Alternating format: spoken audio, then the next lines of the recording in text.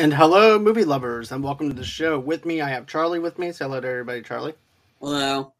And tonight, we are actually doing our best movie ending. So, warning, spoiler alert, we're going to be talking about movies that we liked in the past. We're not doing newer films or anything like that because then we're not douchebags. We're not going to be ball bags to ruin a movie or whatever, unless it's Space Jam 2. Yeah. But we're here to have a good time. If you want to go ahead, be a ball bag on somebody else's channel. But this is not going to happen here.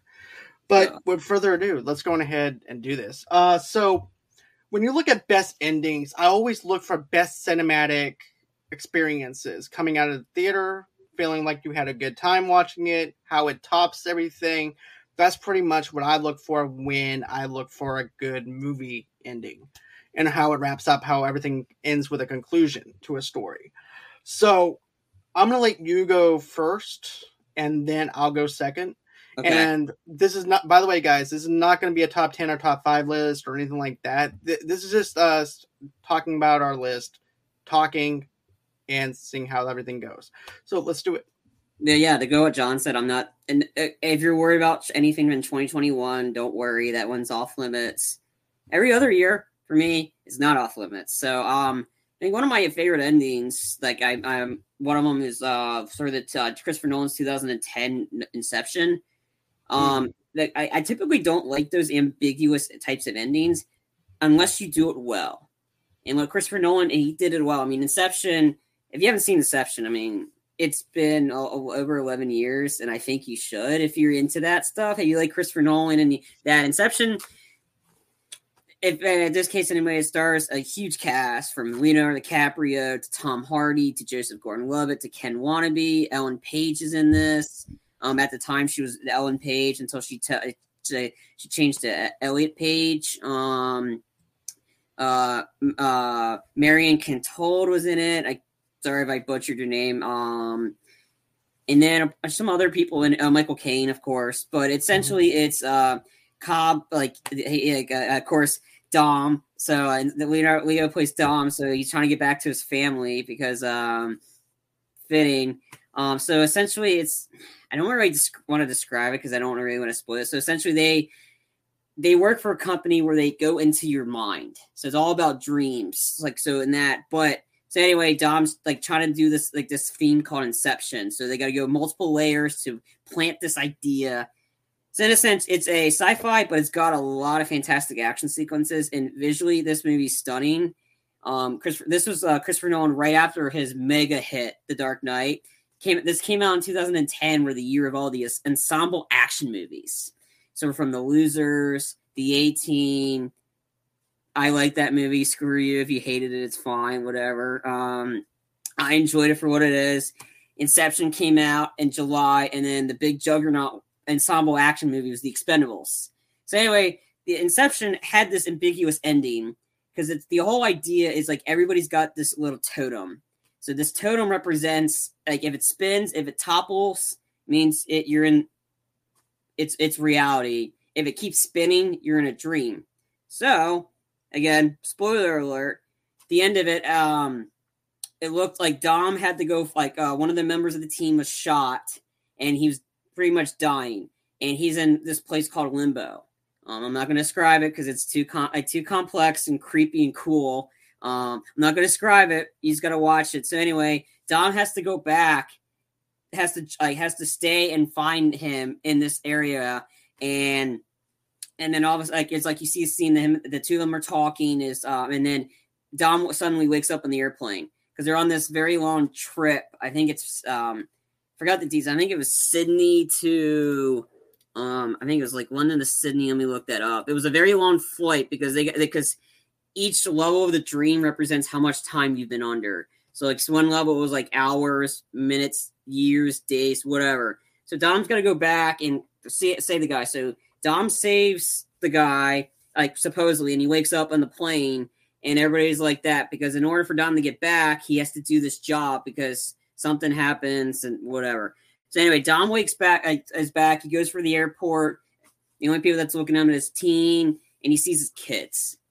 And the whole time of the movie, you don't see his kid's face. And then when Dom enters the house, he takes his totem, it's spinning, and he sees his kids, and he goes and celebrates it. So he's hanging with the kids, and they're like, the kids are happy. Then the camera zooms in on the top, on the totem. It keeps spinning, it keeps spinning, it keeps spinning. It's starting to topple. Screen goes black. So talk about, so that leads to discussion. Is it reality or is it a dream? For me, that this movie just really hits, like the ending just really hit for me, because that was my second summer at the theater I worked at, and it was an employee sneak I got to see for Inception. So it was my dad, myself, our colleague Sean, who's Sean Knowles. You've seen him on the show a few times. It was him, his brother, and his girlfriend at the time, who's now his wife. It was just the 4 or 5 of us in the theater, and then it was just us in the whole in the thing for the employee sneak. And immediately afterwards, the movie was like we loved it so much. We talked about the ending. We asked, is it a dream? Is it reality? That for me, that was like how they nailed it. And then there's so much theories going on about it, whether it's a dream. And I've done so many, I did a paper on it in college. I've done presentations on it. I think for me, this ending is so noteworthy and yet to talk about, because it's just, and then it's the way Christopher Nolan does it. And that's the thing. If you have a really good director and you have a really ambiguous ending, at least it's really discussion. It's reality. Like, another thing to keep in mind is the totem Dom uses is not his. It was his wife's. His totem is his wedding ring. And so that's something. If you need to check it out, watch it again and check the wedding ring, because that's his totem. So if he has it on, if not, that's how you can tell if it's a reality or it's a dream. But I think for me, Inception's one of my favorite endings. It's because it's talked about, like, and there's so much discussion on it. Is it a dream? And that's just the way Nolan rolls with how he makes his movie. It's all about time. But for the visually though, I mean, that movie was like, for 2010, that was like that almost changed the game for visual effects. Like, it's just how they built the world, the visuals, how everything's bending, and then that's why it's getting made fun of like all the time, because it's so noteworthy.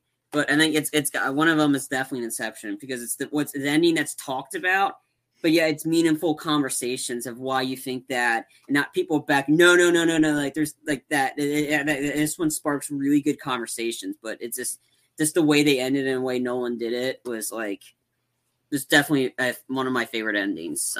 But anytime, let me go look up what that flight was.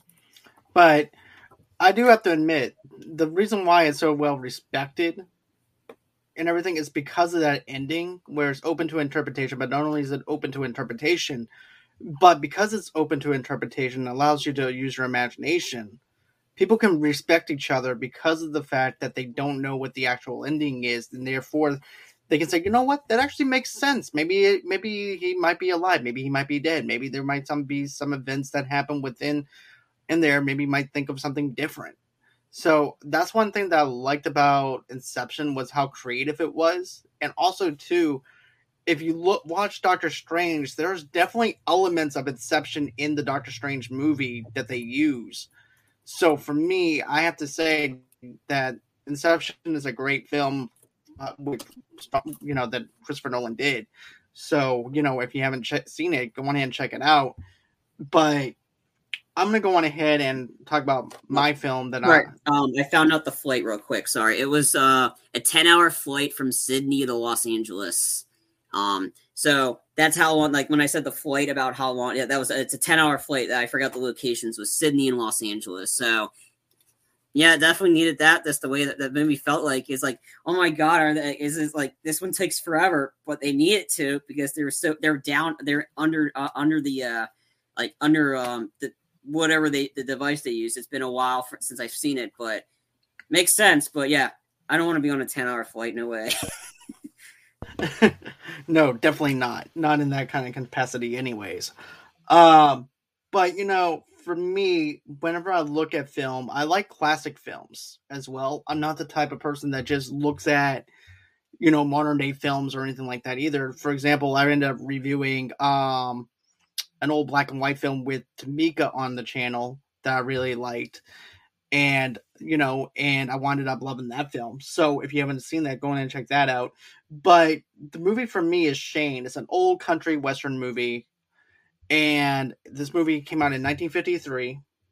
And the plot of Shane is pretty much this: enigmatic gunslinger Shane Allen Ladd rides into a small Wyoming town in hopes of quietly settling down as a farmhand, taking a job on a homestead.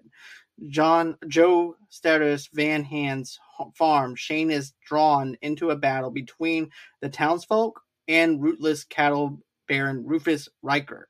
Emily Mayer, Shane's growing attraction to Sheriff's wife, Mary Jane Arthur, Marion, and his fondness of their son Joey, who idolizes Shane, forces Shane to realize that he must thwart over Riker's plan. Now, this is why I like this film, and it's such an iconic thing when you look at it, because okay, picture this: as Shane has beaten the bad guy and brought to justice into the West. But as he gets on his horse, young Joey, Brandon D. Wiles, sees blood dripping from Shane's arm and limps as he rides off. What follows is one of the most quoted closings in movie history, is Joey shouting, "Shane, come back, Shane, come back." So I like this film because of the fact that you have the chemistry with the young actor. You also have chemistry in the film itself. I like the old country classic Western movies and stuff like that. I remember my mom introduced me to this film at a young age, and Shane was just one of those movies that I fell in love with because of the fact, like I mentioned before, we have Riker, who has that conflict where Shane is trying to settle down and everything else, and then Riker comes in and basically winds up being a douchebag to Shane, and then Shane has to go in and pretty much turn him in for the things that he's done. And by doing that, also he's also getting into a gunfight and stuff like that, typical Western type of vibe and stuff like that. But Shane is definitely one of my favorite Westerns, aside from Quick and the Dead with Sharon Stone, Leonardo DiCaprio, and Gene Hackman. I think that The Quick and the Dead is also a good film, but I don't have that on my list. There's just other films that, to me, in the ending in the top tier, that one just didn't make it. So, with that being said, I'm going to give it back over to Charlie. Another ending I had, I loved. I'm not going to do my favorite ending yet. This one is, again, it was a recent, came out 2 years ago. Again, if everybody's seen the show, I'm a huge Quentin Tarantino fan. For me, one of my favorite endings, because I was not expecting this, it's Once Upon a Time in Hollywood. So again, I had a feeling you were going to put that on there, to be honest. I have to. Like, I knew you were going to do it. If you have not seen Once Upon a Time in Hollywood, spoiler alert, spoiler alert, spoiler alert. All right. In case anybody's not known, Once Upon a Time in Hollywood is it's set in the 1960s. It was during, so if anybody's familiar with Sharon Tate, it's that period. So, again, the movie's set and it's around, it's all about, Hollywood in the 1960s. Also, there's the book that came out too, which is, supposed to have more history in it. Anyway, and it stars, big cast, but the two main guys, Leonardo DiCaprio and Brad Pitt. Leo plays Rick Dalton. He was a TV actor star on Bounty Law, and his buddy Cliff Booth, played by Brad Pitt, is a stunt double. If you're wondering, I knew those time periods. I never heard of Rick Dalton or Cliff Booth, because you haven't. Those guys are the only fictional characters that Tarantino created for this universe in this movie. So Rick Dalton lives next door to Sharon Tate. And the other guy, Roman Polanski. So if you're wondering if this is Sharon Tate, is this involved Manson's? Yes. So essentially, it's Brad Pitt and Leo that's trying to find their way into Hollywood, make their way. That Dalton's Rick Dalton's down on his luck, trying to get these roles and all that, whatever. So anyway, the reason this is my favorite ending, because I was worried, it does cover the Manson family. And boy, does he cast that family well. Just the cast that played the girls in it, creepy. Like, and then is this again? Brad Pitt is this fantastic in this movie, and that's why he's well deserving of the Oscar. So, okay, going to the ending. At some point in the movie, you hear Kurt Russell. Kurt Russell's the narrator. You hear him go into exact details of where Cliff and Rick Dalton are going. Okay, they're in this location. They're having dinner at this. Sharon Tate, as well as her friends, and that are going to dinner there. She is pregnant. Yes, they're covering this portion. So anyway, then they go back to the house, and at one point, and then Cliff is hanging out with. I'm not going to go super into the how leading up to the ending, but when you watch it, it's great. Anyway, Cliff Booth's got a dog, and Cliff's taking the dog for a walk, and he sees this cigarette laced with some acid.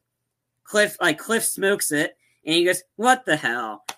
So he takes the dog for a walk, and Leo's making margarita mix as Rick Dalton's, and again, witnessing this, Tarantino knows to do some tension, but he sure as hell knows to make some funniness, hilarious moments. So at some point, Cliff goes, and then Rick's making some margarita mix, and all of a sudden you see the hippies show up. Manson's family. You got Tex. Let me look up the names of the people that. It's been a while. Again, I saw this movie last year, on Blu-ray on 4K. So I want to get the names right before anybody starts going at me.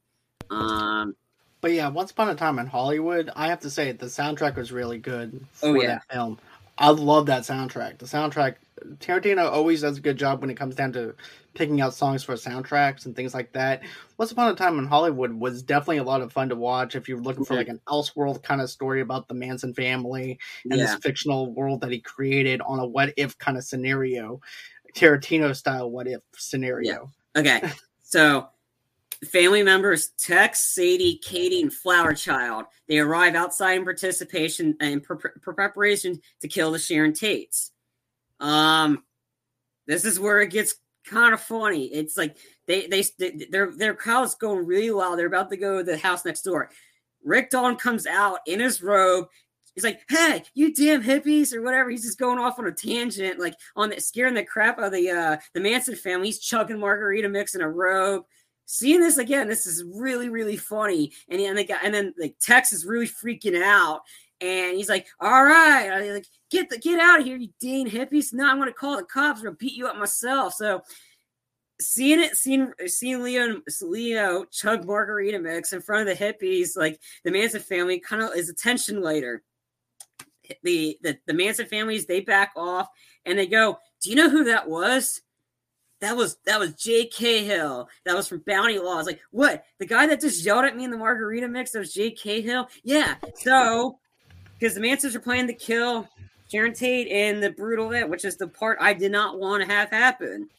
So they decide, let's kill Jay Cahill himself, and because all that just the treatment for all that violence and all that good stuff or whatever, and then so. The Manson girls, besides Flower Child, because Flower Child says, "Oh, I left something in the car." She drives away, which is really what happened. One of them actually ditched them. So the rest of them is Tex, Sadie, and Katie.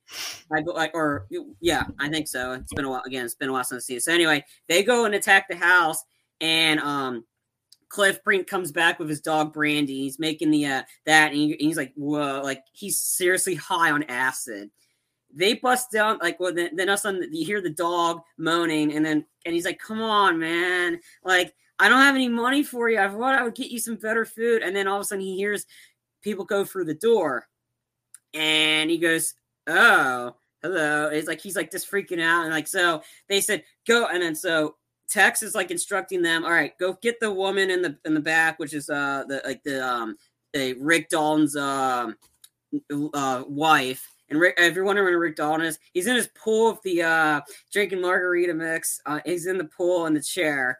So anyway, they Tex is saying a spiel, and then Dalton's Cliff's "Whoa, I recognize you guys, Spawn Ranch." And all of them are freaking out, "Wait, he recognizes us." And he goes, "I remember your face. I remember your hair. Yeah, and you had you were on a horsey." And he goes, "What was your name?" I don't know. And he goes, like get him, like he goes, Rex. No, and he goes, he's like Rex. No, there's lots. He goes, I'm the devil. I'm here to do the devil's work. And he goes, no, it's a lot dumber than that. And then all of a sudden, when the girl says Rex, Tex, he instructs the dog. And what if you're expecting violence? Here you go. Cliff Booth and the dog kill the Manson the Manson girls in very brutal ways, but yet very satisfying. Like, this violence it was like, for me, like, I mean, violence is supposed to be funny, but if it's Tarantino, like, you're expecting it. Like, did I see this happening? Because Tarantino is known to do revisionist history, hence Inglourious Basterds. No. Cliff takes out every single one of the members, like, by bashing a girl's face in on the telebooth. At some point, Cliff gets stabbed, and then the one girl that he absolutely beats to death, she crashes through the windshield or the sliding screen door and scares the crap out of Rick. And then the girl's face is all messed up. She's shooting in the air, and then all of a sudden, like, if like when you watch the movie, you'll be picking this up. But again, hopefully you're not watching this. All of a sudden, you see Rick Dalton come out with a flamethrower. He comes out with a freaking flamethrower and lights her up, like completely lights her up. I mean, for me, that ending was like so unexpected, and it made me appreciate the movie more because they did not go the wow they did. And if you're wondering, and then at one point, Cliff is okay; he's just going to the hospital, and all of a sudden, the next door neighbors answer, or I think the next door neighbor is like, "What happened? Oh yeah, a bunch of hippies just try to kill me and my friend." Well, everybody's okay except for the hippies. They're just dead. And Rick Dalton meets Sharon Tate. And that's why I'm like, make a sequel. I want to see what happens. So I see that. But again, Tarantino, revisionist history. But for the way, whatever happens, that sequence, it's very tense. But once you see Cliff Booth, being the stuntman that he is, beats the crap and kills almost all the Manson family, I was like, made it a fantastic ending in the movie. I definitely thought the flamethrower scene was definitely funny. I thought it was something that was unexpected and wasn't. I'm going to be honest with you. I like that whole entire twist, especially how Brad Pitt's character throws he throws a tennis ball or something like that, or what does he throw? I know that he throws something. If I'm not mistaken. I don't think he threw anything. I think he just did the kind of the click, the click noise to get get Brandy to bite Texas nuts off. Yeah, but it was definitely an insane scene, though. Oh, yeah, it's total Tarantino balls to the wall. Yeah, literally balls to the wall kind of thing, and I definitely like it. I definitely like the slow burn of Once Upon a Time in Hollywood, and you're not sure how the story connects either. So you're wondering, okay, what does all these characters have to do with each other? And then even though Cliff winds up running into them before in the past life, and then they wind up coming into the present day and everything, you're still wondering, where is the connection with the Manson family? How is this getting any more connection? Is there going to be more to this, or is just Cliff just basically running around in Leo's car and things like that? So you're wondering where this plot is going to go, and once it goes to where it needs to go, it doesn't slow down. That tension is let go, and it's released, and it's released for a reason. I like it. I'm going to be honest with you. I'm one of those people that like this film. I do have another Tarantino film on my list and everything too. So stay tuned for that one. But with this one, the soundtrack is fantastic. As a matter of fact, I actually bought the soundtrack because of the fact I liked some of the songs that were on it. So it's always good to go get yourself a soundtrack that Tarantino puts together. It was because of what I told my brother, part of what happens in the ending. He's like, all right, I want to see this movie now. It's because this is one of the very rare ones where if you tell somebody how this one ends, they change their mind, they want to watch it. And that's what because I think everybody had the apprehension of like, I do not want to see what really happened in real life. I knew what happened in real life. I did not want to see that. And I was hoping because it's like, I mean, all the reviews for it, like, great. I mean, this is the one movie my dad's like, let's go see this again. And that's what we did. We want to see this movie again. And we did. It was awesome. But yeah, and then that's why, And we did. But when I told my brother what happens in the end, he was interested in it. I'll be honest with you. I was one of those people, whenever I did the news report on it and stuff like that, whenever it was first coming out, I was thinking to myself, I do not want to see this movie coming out on the same date, because at that time they were going to release it on the anniversary of Sharon Tate's death.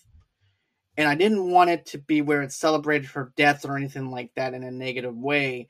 And then once I heard rumblings of the ending, that's what made me want to check it out. But there's some other stuff that I winded up seeing, and I caught it on Redbox instead, but I still loved it for what it is. It's definitely a great film.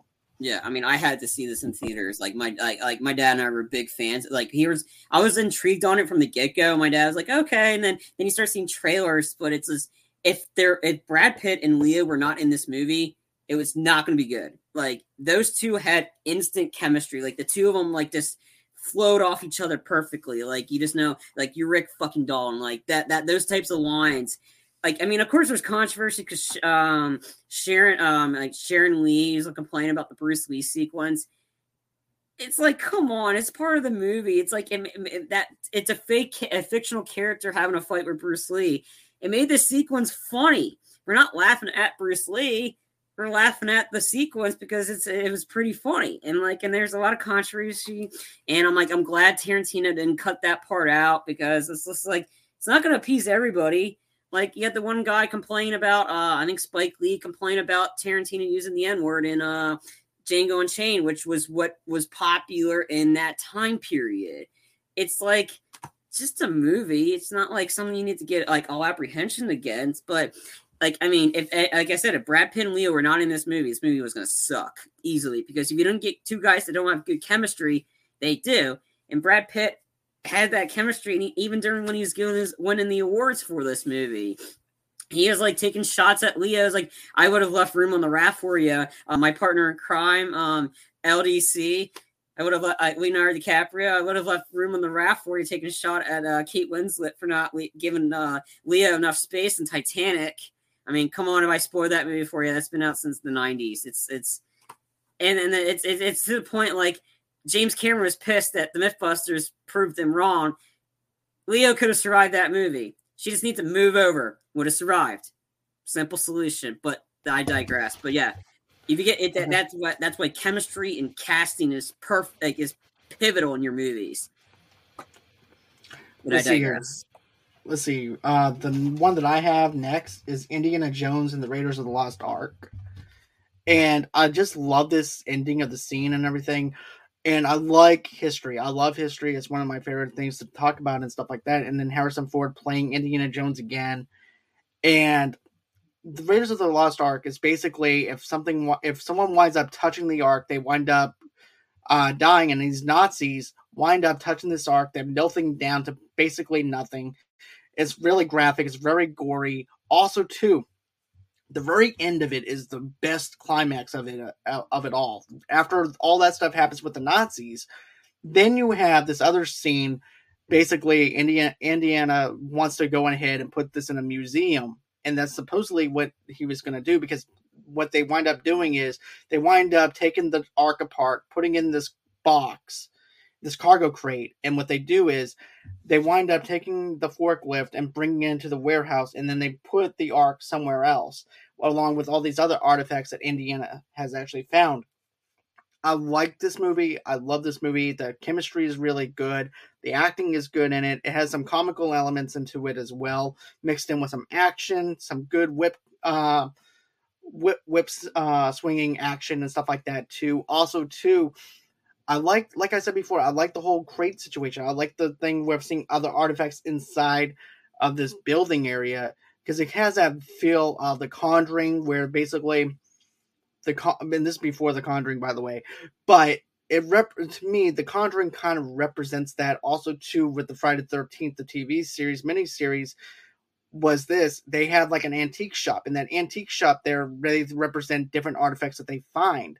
And to me, having that in the Indiana Jones movie shows and describes who Indiana Jones is as a person who is traveling the world, doing all this not architect, but searching, going on adventure and stuff like that. archaeology, and that's what makes me love this movie so much. And I think that the Indiana Jones and the Raiders of the Lost Ark is probably one of my favorite movies. To be honest with you, I'll watch it every single chance I get a chance to see it on TV and everything whenever it's streaming.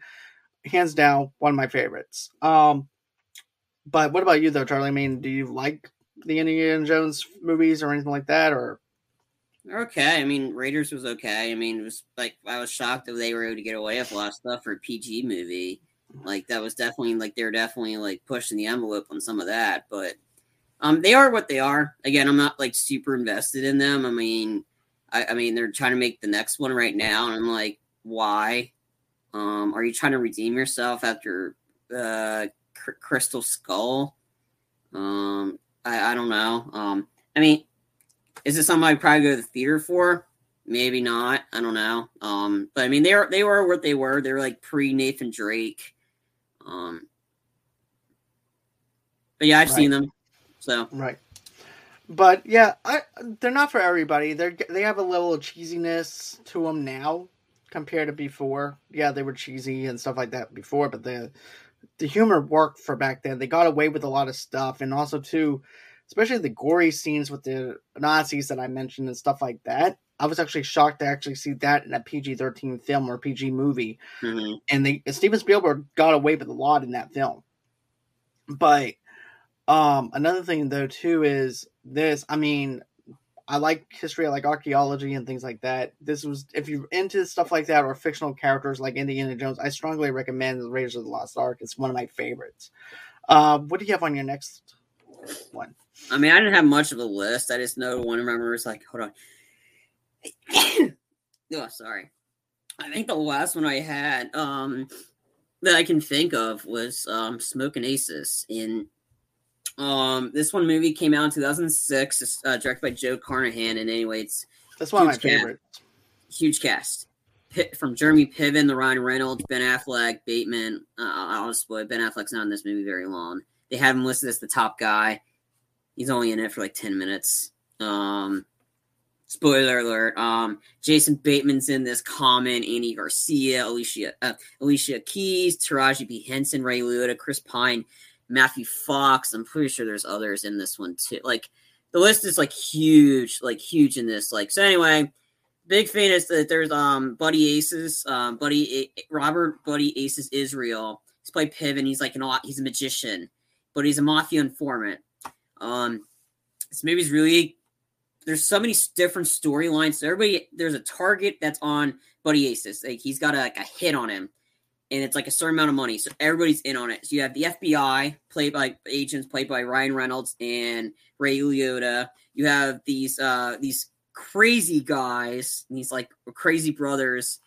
Chris Pine, I believe. I believe Tommy. Yeah, no, not Tommy Flanagan. He plays a different character. Kevin Durand, and that. So they're these brothers, and these guys are crazy. Peter Berg, the director, is in this one as well. Like again, the list is huge. Anyway, and it's all set in this one location of a hotel. So each one's got a different motivation to kill Buddy Aces.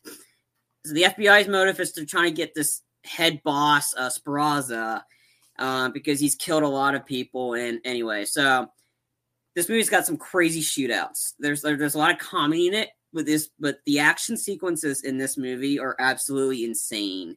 There's a sequence where Ryan Reynolds he's an awesome guy. He's like the best character in this movie for me. Because this is the first movie I saw him in a dramatic role, and he plays the drama in this one. So anyway, his cop butt, his FBI partner, got shot to shit in this hotel. These two guys literally shot each other in the hotel. How they survived? How one of those guys survives? It's beyond me. It's just absolutely insane. So one of the girls, like there's two girl partners. There's Alicia Keys and Taraji P. Henson. Taraji P. Henson's in a hotel in a room in a far distance. She's got this mega sniper rifle. Oh my God, how she's able to get away with the scope in this. So anyway, there's a shootout. The FBI agents on one side, sniper on the other side. Epic shootout, a lot of that. While that's going on, up on the next level, you have the brothers that are just going ballistic on it. All the security people. One guy's got a chainsaw. Yes, you heard me that correctly. He's got a chainsaw. Let's just say he gets shot and he sits on it. Motor's running. He's got no legs now. Like, it's just Chris Pine's group is all getting shot. Whatever. So after the end result, Andy Garcia is playing he's the head of the FBI, and you just know he's a dick. He absolute dick. The FBI is dicks in this one because he's like the whole bureaucratic bullshit answers or whatever. Anything that you hate about this, it's in this movie, is Andy Garcia's character. So he orders Ryan Mercer, which is Ryan Reynolds' character, Agent Richard Menser, to go to Washington and debrief. Ryan Reynolds ain't doing that shit. He goes to the hospital where they're keeping Buddy Ace, Robert Ace alive, and the father-son duo. They're trying to do a heart transplant. Anyway, Ryan Reynolds shows up and he goes, "I thought I told you that." The Andy Garcia locks telling him that Ryan Reynolds pulls a gun on his back and like, "Why don't you fucking explain it to me?" Sorry, there's a lot of this is like Ryan Reynolds was pissed. He just lost his partner. And nobody's telling him answers. So he's trying to get some answers. And the big twist here is that the guy Speraza, because there always talks about this one FBI agent that was going to do all these types of transformations to your face, like all these plastic surgeries. Everybody thinks he's dead. The real thing is they're trying to keep Speraza alive is because he's really this guy named Heller, because they want to find the bodies where this guy's killed everybody because he's going deep undercover. And they realized Ryan Reynolds has been told a lie. His character's told a lie. And he's he's pissed. And you feel for Ryan Reynolds because he went for hell. He's gone for hell and back, all that stuff. And because the FBI guy is not telling him anything. And he goes, and I think he calls him a fucking asshole. And well-deserved. And then he tells him, "All right, I'll take that as a resignation right now. Let's not end on this. I'm sorry for your partner." And he goes, "Bureaucrat. It's empty pretty much money, empty pockets, bureaucratic bullshit." So anyway, Ryan Reynolds like, "No, we're good. You think it's done? It's not. The ending's just getting better." So Ryan Reynolds goes into the unit where Buddy Aces and that are hooked up to two machines. Ryan Reynolds shuts the door, somehow locks it. He and then what really makes this ending so well is the ending music. The ending music really sells the scene. I believe this song, I can look it up. I believe it's called Dead Reckoning by Clint Mansell. Oh my god. This music sells it. So Ryan Reynolds, he goes up, music's playing. He goes up to where the plugs are. Just pulls them. He just pulls the plug, trying to kill them both. He sits there in the chair. He takes out his gun. He unloads it. Takes out the and then cocks the gun to get the other bullet out. Places it on the ground. Pushes his badge, and he just sits there while everybody else is trying to break in through the doors. And Ryan Reynolds just smirks, like he just smiles, like he smiles like. It's kind of like it's not a happy ending, but it's a huge kind of like, yeah, you show them, and the camera just pans out, and while Buddy Aces and Speraza just lay there dying because Ryan Reynolds pulled the plug because they're on like life support because they're trying to do a heart transplant. He just sits there while everybody's trying to bust through the doors. Garcia's all pissed off, and then the camera just pans out, and it ends. Like. This everything building up to that ending, and Ryan Reynolds just like not giving a crap. Like it just really, he sells that scene perfectly, and that's what I was like. Ryan Reynolds can do some drama, and that sequence for me this ending is my all-time favorite ending. It's not a happy ending, but it's a great ending because it just shows you like, yeah, screw you, you ain't gonna do anything. So it was a nice motivational ending, and that's why it's my number one ending. You see, I like Smoking Aces. Smoking Aces to me was one of my favorite action films of that year, to be honest with you. Because imagine this. You have a bunch of hitmen trying to target one person because he's so dangerous. and he's done something to them in order to actually to want for people wanting to kill him. And so therefore that's why you have this big hit on Buddy Aces and everything. And of course Ryan Reynolds is also just pissed off at the fact that they're keeping this guy alive all this time. So therefore he has to pull the plug on both of them, so that way they both don't survive because of the fact that the government's being so shady towards them. And he just lost his partner. Right. Like he lost his partner, and they all fed them lies. They fed them lies, told them this thing was happening. So the government was that. I mean, and you feel bad too for Buddy Aces a little bit, because he just lost like some deal with the FBI that they made or whatever for him being an informant. Like it just he was about to off himself too. It's like you kind of feel, because it's this Jeremy Pivens like was really good in this, like how he goes from like the all happy. And then he almost tried to kill himself, and then he didn't. And then there's just a lot of shadiness going on because they want him. They try to keep him alive, but it's just it is what it is. But yeah, they lied to Ryan Reynolds and that this whole time, and they wouldn't give him straight up answers. This is what you get, and I'm glad that we didn't see what happened to Ryan Reynolds. You know, you're kind of hoping like what happens next, but they ended it perfectly. Like him, like. Take this as my resignation. I'm stopping your little ploy. So it was a great ending. It was a great beep you FBI or whatever in this movie. So it was a really good ending to them, like for Ryan Reynolds, because it was just like because they were shady the whole movie. So it was kind of a nice little you're rooting for Ryan Reynolds. But yeah, Ryan Reynolds was fantastic in this movie. He definitely was. And you know what else is even better, Charlie? What? Having a lawnmower 4.0 in your hand at the pleasure of shaving your balls. And a matter of fact, you know what else is even better? Imagining your girlfriend or your significant other getting yourself a Manscaped. And a matter of fact, what better way than have chestnuts roasting on an open fire for a gift for both wish to last for? And the perfect package for the perfect package.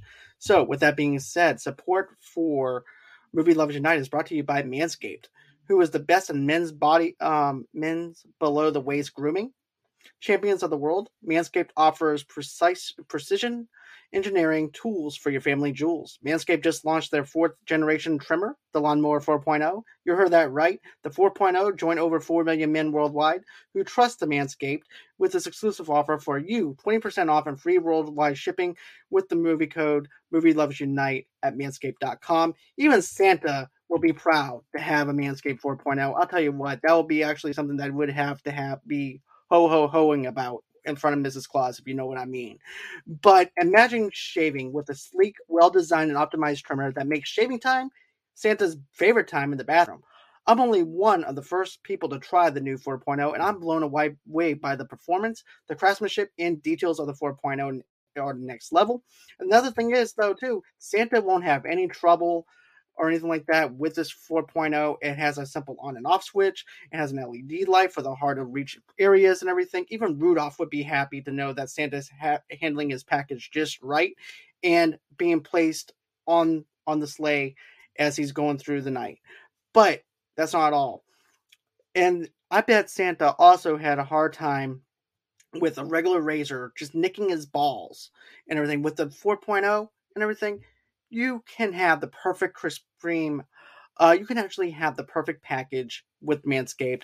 And matter of fact, Manscaped engineering the ultimate groin and body trimmer by focusing on intelligent functionality and an incredibly comfortable grooming experience. The 4th generation trimmer features a cutting-edge ceramic blade to reduce grooming accidents thanks to their advanced skin-safe technology. I now feel confident shaving my boys. And get this. This upgraded trimmer includes a multifunction on and off switch, like I mentioned before, that can engage a travel lock. It also gives you the ability to turn the 4,000 LED spotlight on and off when needed for a more precise shave. The Lawnmower 4.0 even allows you to customize your trim through additional guard lengths, sizes 1 through 4. But I mentioned wireless charging. The new wireless charging system uses electromagnetic induction, which can help with battery length lasting longer. Men, if you've been shaving with the same nut trimmer you on your face, you've been doing it wrong. No person wants to end up with pubes in their mouth. No, nobody gets this. Your girl don't want any kind of nasty stuff in her mouth or anything like that. She wants a nice, smooth surface to where she can feel safe at night and have the right package in her mouth without having to feel insecure. Is probably the best way to go about it. Did I mention wireless charging? The new wireless charging system uses electromagnetic um, induction, which can help battery length last longer. Men, if you've been, like I said before, you've been shaving with the wrong nut trimmer, you've been doing it wrong. It's time to get your own ball hair and body trimmer with Manscaped to make me time the best time and enhance your confidence with some nice smooth boys. Get 20% off plus free shipping and handling with the code Movie Loves Unite at manscaped.com.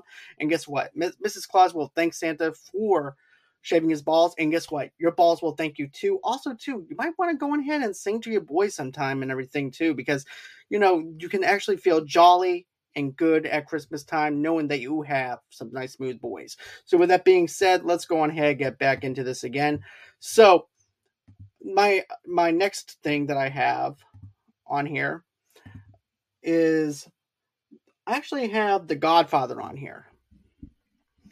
And the reason why I have The Godfather on here, I understand that there's 3 movies, but The Godfather 1, to me, was a perfect film.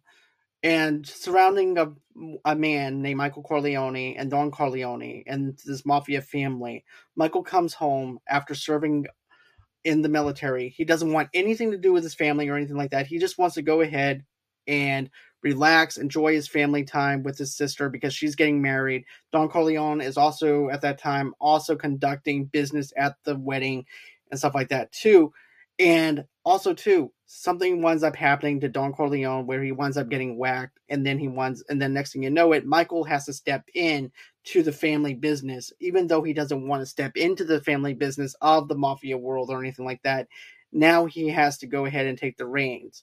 And this is just one of those things, like at the very end of it, you could definitely tell that his wife Kay is definitely not okay with him being in this mafia world or in this lifestyle or anything like that either. Especially his brother winds up getting whacked in this movie. Sonny winds up getting whacked because of his own emotions got involved with everything with his sister. Because every single time, whenever the abusive douchebag husband would go ahead and put hands on her, Sonny would have to go over to his house and put hands on him for messing with his sister. And then that's what got him whacked in the first place, because of the fact that the husband winds up doing a business deal with another side of the other family who are rivals. And so therefore he winds up whacking Sonny. But anyways, at the very end of this film, the way it wraps up is this. You can see now that Michael is now the Don of this family, of the Corleone family. And Kay is just looking out to the right. And she's watching these men go into Don Corleone's office, kissing the ring that the Don used to wear. Now Michael's wearing it. And now Michael is now the boss of that family. And Kay, if you look at the expression on Kay's face, she's heartbroken by the fact that she's having to go into this world. And now Michael's in charge of this world. And she really wishes that he wouldn't have been able to do that or anything. But just the heartbreak over her face. And then the door closes at the very end as these men are gathering around to kiss his ring. And that closes that chapter in the Godfather 1 saga. To be honest with you, Godfather 3, I pretend that it doesn't even happen, because if you read the book, Godfather 1 and Godfather 2 go hand in hand together. And also, too, Godfather 1, the movie, and Godfather 2 goes hand in hand together. It's a prequel story mixed in with a sequel with part 2. But as a whole, with the third film, it's a mess. The first 2 films are the best films in The Godfather. But what about you, though, Charlie? I mean, do you like The Godfather, or have you seen The Godfather? First 2 were good. Third one was shit. Like, yeah. Sofia Coppola, sorry, just no, like, get away. Like, your acting was horrid in that movie. Like, that the ending was the best part of that one, when she got shot and she died. That was the only highlight because she was so annoying. Mm-hmm. And again, she's not that great of a director anyway. I've seen a couple of her stuff. Well, I'm not a huge Sofia Coppola fan anyway. I know she didn't direct Godfather 3, but some of the other movies she's directed, I wasn't a huge fan for. Like, I mean, but she should stick to directing. But that's a stretch too. But she was terrible in the third movie. Absolutely the third terrible. movie is laughable, especially when she dies, because it's just over dramatic acting, and you can tell that she's overacting. Mm-hmm. And when she dies, I can't help it. I'm sorry. You can call me a douche all you want. That scene makes me laugh because of how much her acting is. She's overacting on it. Now, I haven't seen the extended version of the third film or anything like that, but I want to, just to see if it actually enhances my experience from that third tragedy of a film. But overall and everything, there was no reason to have a third film within the Godfather movies. There was only 2 stories to the Godfather, and that was it. They just wanted to go ahead and make that extra Oscar win. That's all they wanted to do, was have that Oscar nom, and that was it, because of the success that they have with the first 2 films coming off of it. But The Godfather, for me, it will always be my classic mafia story that I would love, even with Goodfellas and everything else. But that's just me. Anything else, though, that you have for your... I didn't have anything else planned. Okay. Again, I was like just thinking on the fly. Okay, well, if you want to, you can just piggyback off of me a little bit. Yeah, we can do that. That's fine. Because I have I have a couple of movies that I actually have on here that I've been wanting to talk about. And I know I'm kind of cheating since I'm going to be having the casting director on here, but with having Shawshank Redemption on here. But don't count it then. I'm going to count it. That movie is good. But you know what, though? I might savor the flavor because I am planning on doing a Shawshank Redemption review before I interview him, before I interview Brent. So I'm going to save that. So I'm just going to go off of the first Saw movie. I have to have at least one horror movie in this whole entire list, right, Charlie? Cool. Because that's just who I am. Don't you have another one too? The American Psycho. Hence yeah. That's that's kind of a horror movie as well. So you have like 2 suspense thriller. Yeah. But okay, so the first one I'm going to do is American Psycho, and then I'll cover the Saw movie. But with American Psycho, I got to watch that during quarantine and everything, and I really loved it. I mean, I love the writing of it. Christian Bale is in this movie, and if you want to know what it's about this wealthy man who lives in New York, who's an investment banker named Patrick Bateman, who revolves around dining at trendy restaurants while keeping up with appearances for his fiancée, Evelyn, and his circle of wealthy and shallow associates. Most of them he hates. Bateman describes the material accountants of his lifestyle, including his morning exercise, a routine. And basically with him, Bateman is one of those complex characters where he hates his coworkers. He does everything on repetition. He's very impulsive. He also, not only that, but even at that opening scene at the bar, he can't stand the female bartender at all. And he's thinking in his head on what he wants to actually say to her. And I forgot the actual quote with that scene, but it's one of those scenes where he basically just wants to kill her, but he doesn't say that quote at all. He just reserves himself. But like I said, but here's another thing.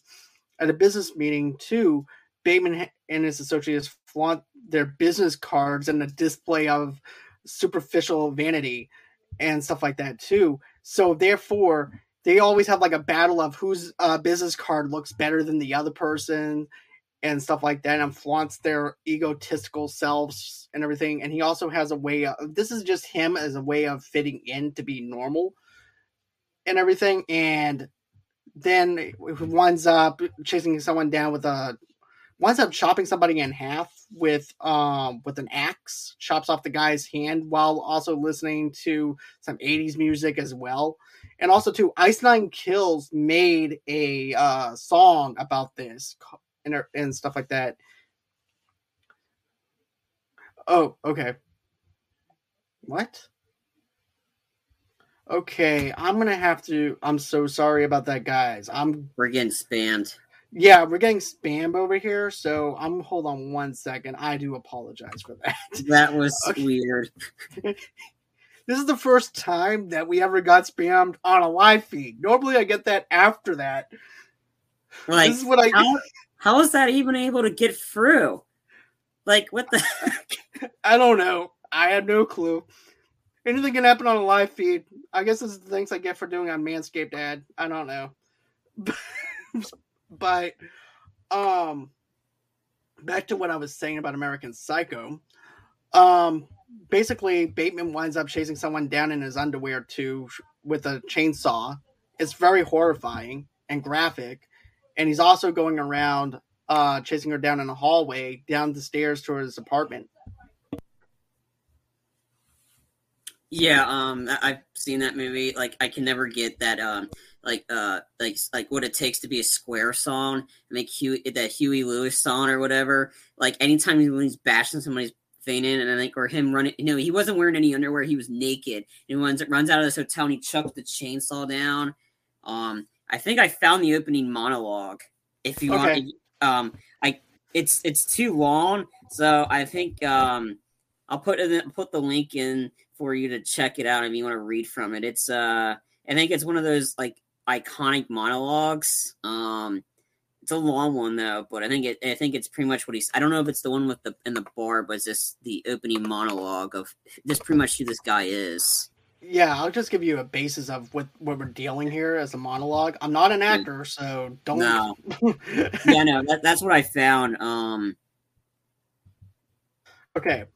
I live in the American Gardens building on West 81st Street on the 11th floor. My name is Patrick Bateman. I am 27 years old. I believe in taking care of myself, and I balanced diet and a righteous exercise routine in the morning. If my face is a little puffy, I'll put on an ice pack while doing my stomach crunches. I can do 1,000 now, and after I remove the ice pack, I use a deep pore cleanser lotion. In the shower, I use a water activated gel cleanser, then a honey almond body scrub, and on the face of exfoliating gel scrub, then I apply an herb mint facial mesky, which I leave on for 10 minutes while I prepare the rest of my routine. I always use an aftershave lotion with little or no alcohol because alcohol dries your face out and makes you look older. Then moisturizer, then an anti-aging eye balm followed by a final moisturizing protective lotion. There's an idea of Patrick Bateman. Some kind of abstraction, but there is no real me. Only an entity. Someone illusionary. And though I can hide my cold gaze, and you can shake my hand and feel flesh gripping yours, and maybe you can even sense our lifestyles are probably compatible, I simply am not there.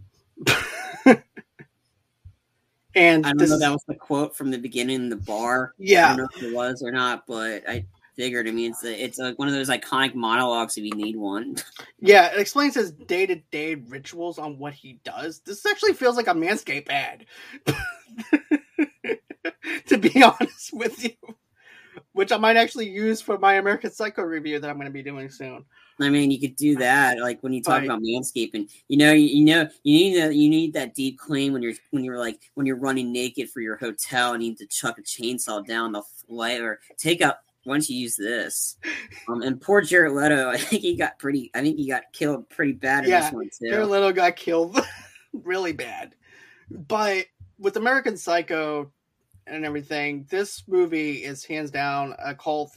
Matter of fact, I want to say this is actually a cult classic because the budget at that time, 21 years ago, only had a budget of $7 million and it made $34.3 million at the box office. And then after that, it just grew into this big, huge cult following.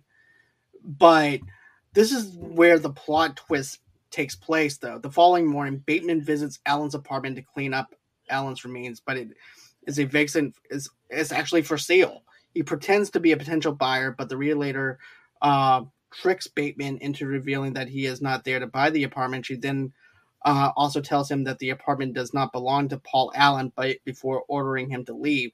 Then also too, Detective Kimball meets with Bateman for a third time, which is also played by none other than Green Goblin himself, which would be what actor William would that be? Dafoe. Yeah, William Dafoe. And so yeah, so this is actually pretty interesting. And then of course, although Bateman is terrified he will be found out, Kimball also assures him that several witnesses saw Allen in London, and Kimball tells Bateman that Allen probably just skipped town on vacation for a few weeks while Bateman goes to the meet with the colleagues for lunch. A horrified Jean finds detailed drawings of murder and mutilation in Bateman's office journal.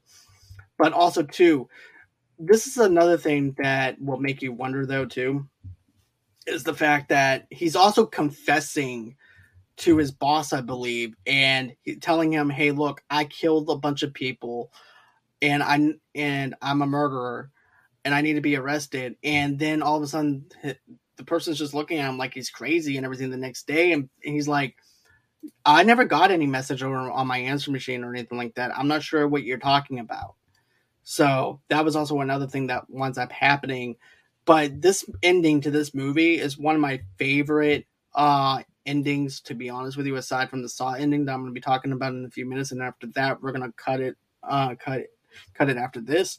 But yeah, I think that this is actually one of those movies that I have a lot of fun watching from time to time, especially if you're during Halloween, things like that, or if you're just looking for a good thriller to watch, check out American Psycho. But now let's go into the Saw movie now. So the very first Saw movie, I remember checking this movie out. It is a low-budget film. James Wan directed it. This was one of his first directorial debuts that he made. And, you're wondering, why does he have these people locked up? Why are they chained up? How was this linked to them? And then once you find out the plot twist on what's going on, because of course, the guy's over there blackmailing the other guy that he's handcuffed with also. He's also a doctor. The other guy happens to be just a photographer and everything too. But that final ending, you're wondering how Jigsaw knows all their movements on everything they're doing and everything through that whole entire time that they're locked inside this bathroom area, especially the part where he goes, he doesn't want us to cut through the chains. He wants us to cut through our feet instead.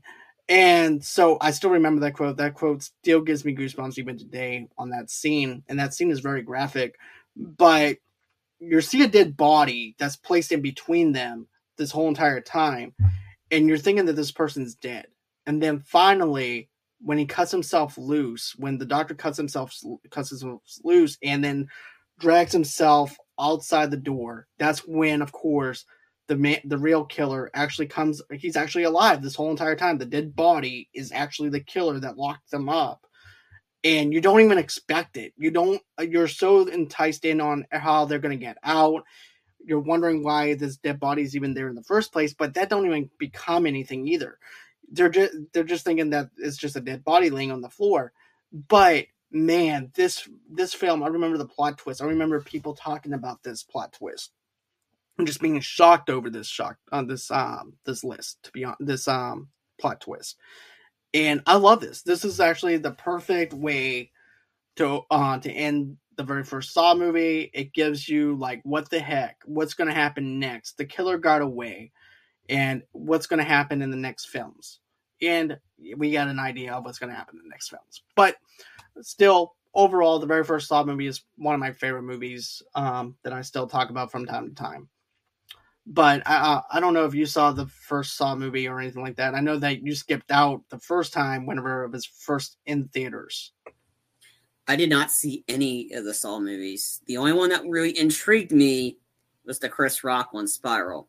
Okay. I did not see any of the Saw movies because this is definitely not my movie. So I gotcha. So with that being said, guys, that's gonna do it for the show. Did you have a Tarantino movie? Yeah, as a matter of fact, I do have a Tarantino movie, and it's Inglourious Basterds. It's a good ending too. Yes, and okay, there's two. I put this in two categories here, right? Because if you think about it, the theater can be one ending, because that wraps up that one part with dealing with the woman that's working inside the movie theater. Then you're dealing with Brad Pitt's character after they wind up killing Hitler and everything else. So my favorite ending would be the movie theater ending, where the woman winds up getting revenge on Hitler for the things that she's done, that he did to her and her family. And that opening sequence at the very beginning of the film is very intense. They're hiding their Jewish family underneath the house, and then you have one of Hitler's henchmen comes over there, played by Christoph Waltz, comes in there, wants a glass of milk. The people underneath the floor, it has to be quiet. Otherwise, they're going to be made out that, hey, there's people hiding underneath the floorboards. And then as they're leaving, I think that Christoph Waltz winds up just shooting the person above the father, above the... Okay, I can tell you what happens. Just go ahead. Yeah. I'll tell you what happens afterwards. But it's just been a while. But the movie theater scene where finally she winds up getting her vengeance, and of course you have Brad Pitt pretending that he's Italian, being infiltrated. You also have Sam Levine in this movie if you're a Schmoedown fan and everything too. And you're wondering, are these people going to get blown up in this theater because of her? Because that's what my first instinct was. I thought that they would get blown up, but then, as the story plays out, after that happens, Brad Pitt gets revenge on one of Hitler's henchmen and winds up killing him. But I'm going to let you describe that scene there, Charlie. So the opening scene, Christoph Waltz didn't, Hans Lando, all he did is he kind of knew that the guy the German guy, and it's actually one of the daughters is Melanie Swan. From the Spectre and No Time to Die. She was one of the daughters of the guy that was holding all the Jewish family. So Hans Lando didn't kill the guy. He knew that they were down below, so he instructed all the soldiers to come in, shoot the floor. Like, he didn't kill anybody, and then he almost tried to shoot Shoshana while she was running, and he goes, au revoir, that. So they go into the theater sequence. It was Hans Landa was able to pick up on that, so he kills the actress by choking her out, and I think that was kind of ad-libbed. Again, I forgot the details anyway. So she's dead, and so Hans Landa kind of knew, like, Lieutenant Aldo Rain, Brad Pitt's character, he was full of crap, him speaking Italian, but seeing him speak Italian, hearing it was just hysterical, like just bursting out laughing, correcto. And Eli Roth's in it, and he was fantastic in it as the Bear Jew. And then there's a great Quentin Tarantino documentary called The QT8. If you have Stars, it's on there, and I think it might be somewhere else. They talk about Inglourious Basterds and how they filmed the sequence where he comes in with the baseball bat. They delayed that sequence for days just to get Eli Roth's characters pissed off. Like, so this is to build up the tension. He's in the back working out, and they said, all right, he's getting ready to film. Oh, sorry, man, we're going to wait another day to do it. They did it on purpose just to get him to come out with so much intensity to bash the guy's brains in. And that. So Lieutenant Aldo Rain and PJ Nowak, a.k.a. the little man, they get captured. So they're out of the theater. So they're dealing with that, and they're trying to make a deal with Lando and whatever. And then it's Donnie and Omar, who speaks the third best Italian. He's like, I don't speak Italian. That's why I said third best. Why don't you go fucking practice some more or whatever? Again, the dialogue's hysterical in this. So anyway, they're left in there. They still got these dynamites attached to their legs. So they got those while Shoshana's dealing with Baron Zemo. And everybody's wondering, who's Baron Zemo? Yeah, that's right. The annoying kid Heinrich, which is the movie premiere of that, he's Baron Zemo. So if anybody didn't know, yeah, I think it's Daniel Brute. He's the annoying little kid that keeps hitting on Shoshana, which she should have double tapped him. Like, she shot him like twice in the stomach, and she felt so bad about it. I'm like, no, you shoot him. Have you not seen Zombieland that came out that year? Shoot him in the head. That's how so he doesn't get back up. So anyway, they die. They're like, they have some shootout or whatever on in the theater projector. So they're dead. And then while that's going on, the screen's playing, And she goes, "You're all gonna die," because in the back, and there's Sam Jackson's narrating, he's great in it. And they talk about this film and how fast this film burns. So they set up it's a double trap. And of course, Tarantino's revision history, you see Donnie Donowitz shooting the hell out of Hitler. And you see him staring at him, grinning, just chuggling that. And then while everybody's on fire, everybody's trying to get out of the building, they're just sitting there, sitting there, reloading their guns, having a good time, and they're just blasting. And the theater blows up. And that's what happens to that portion. And then going back to Lando. So Lando gave himself up, and his buddy and his partner is like, yeah, and then so Brad Pitt's like, all right, give me my gun. Okay. He shoots the guy. He shoots the partner. He goes, what? I pledged you my life for that man. Nah. They don't give a shit about him. They just give a shit about you. And he goes, scalp Herman. So they're all about scalps, and you see him scalp Herman. And he goes, oh, and this Brad Pitt's just having a do you agree with that, Heinrich? I forgot the guy. The nickname is the Little Man. He goes, no, not one damn bit, sir. He needs to scalp on the guy, and then they put the design in the head. That sequence was so funny. I think this might be my masterpiece. It was absolutely hysterical. But yeah, it definitely was. This is hands down one of my favorites. Also, too, we also see a little cameo appearance by Mike Myers in this film and everything, too. Michael Fassbender's in this one, too. It's just a perfectly well cast, to be honest with you. And here's the thing. I like what Tarantino does with these historical events where it's like an Elseworld kind of thing. I feel like this is where Tarantino shines is doing these kind of pieces. Don't get me wrong, I like Kill Bill just as much as the next person or whatever, but it just seems like when it comes down to this kind of flavor that he brings to us, it seems like he shines more in stuff like this, in historical pieces, doing a different story in a what if kind of scenario in a different type of Tarantino way. But that's just my opinion on that. But with that being said, guys, that's going to be it for the show. I do appreciate everyone tuning in tonight. I do appreciate it. Thank you again, Charlie, for bringing in your list and everything. I do appreciate it. This has been a good, fun episode, as always. So with that being said, guys, if you guys want to, go ahead and follow me on Movie Lovers TV Lovers Unite on Instagram and underneath the same brand name on Facebook. And of course, you guys can go on Pinterest as well and follow me over there. If you want an audio-only podcast episode of our mini shows that we do here at Movie Lovers Unite, you can get that where you guys get your major podcasts from.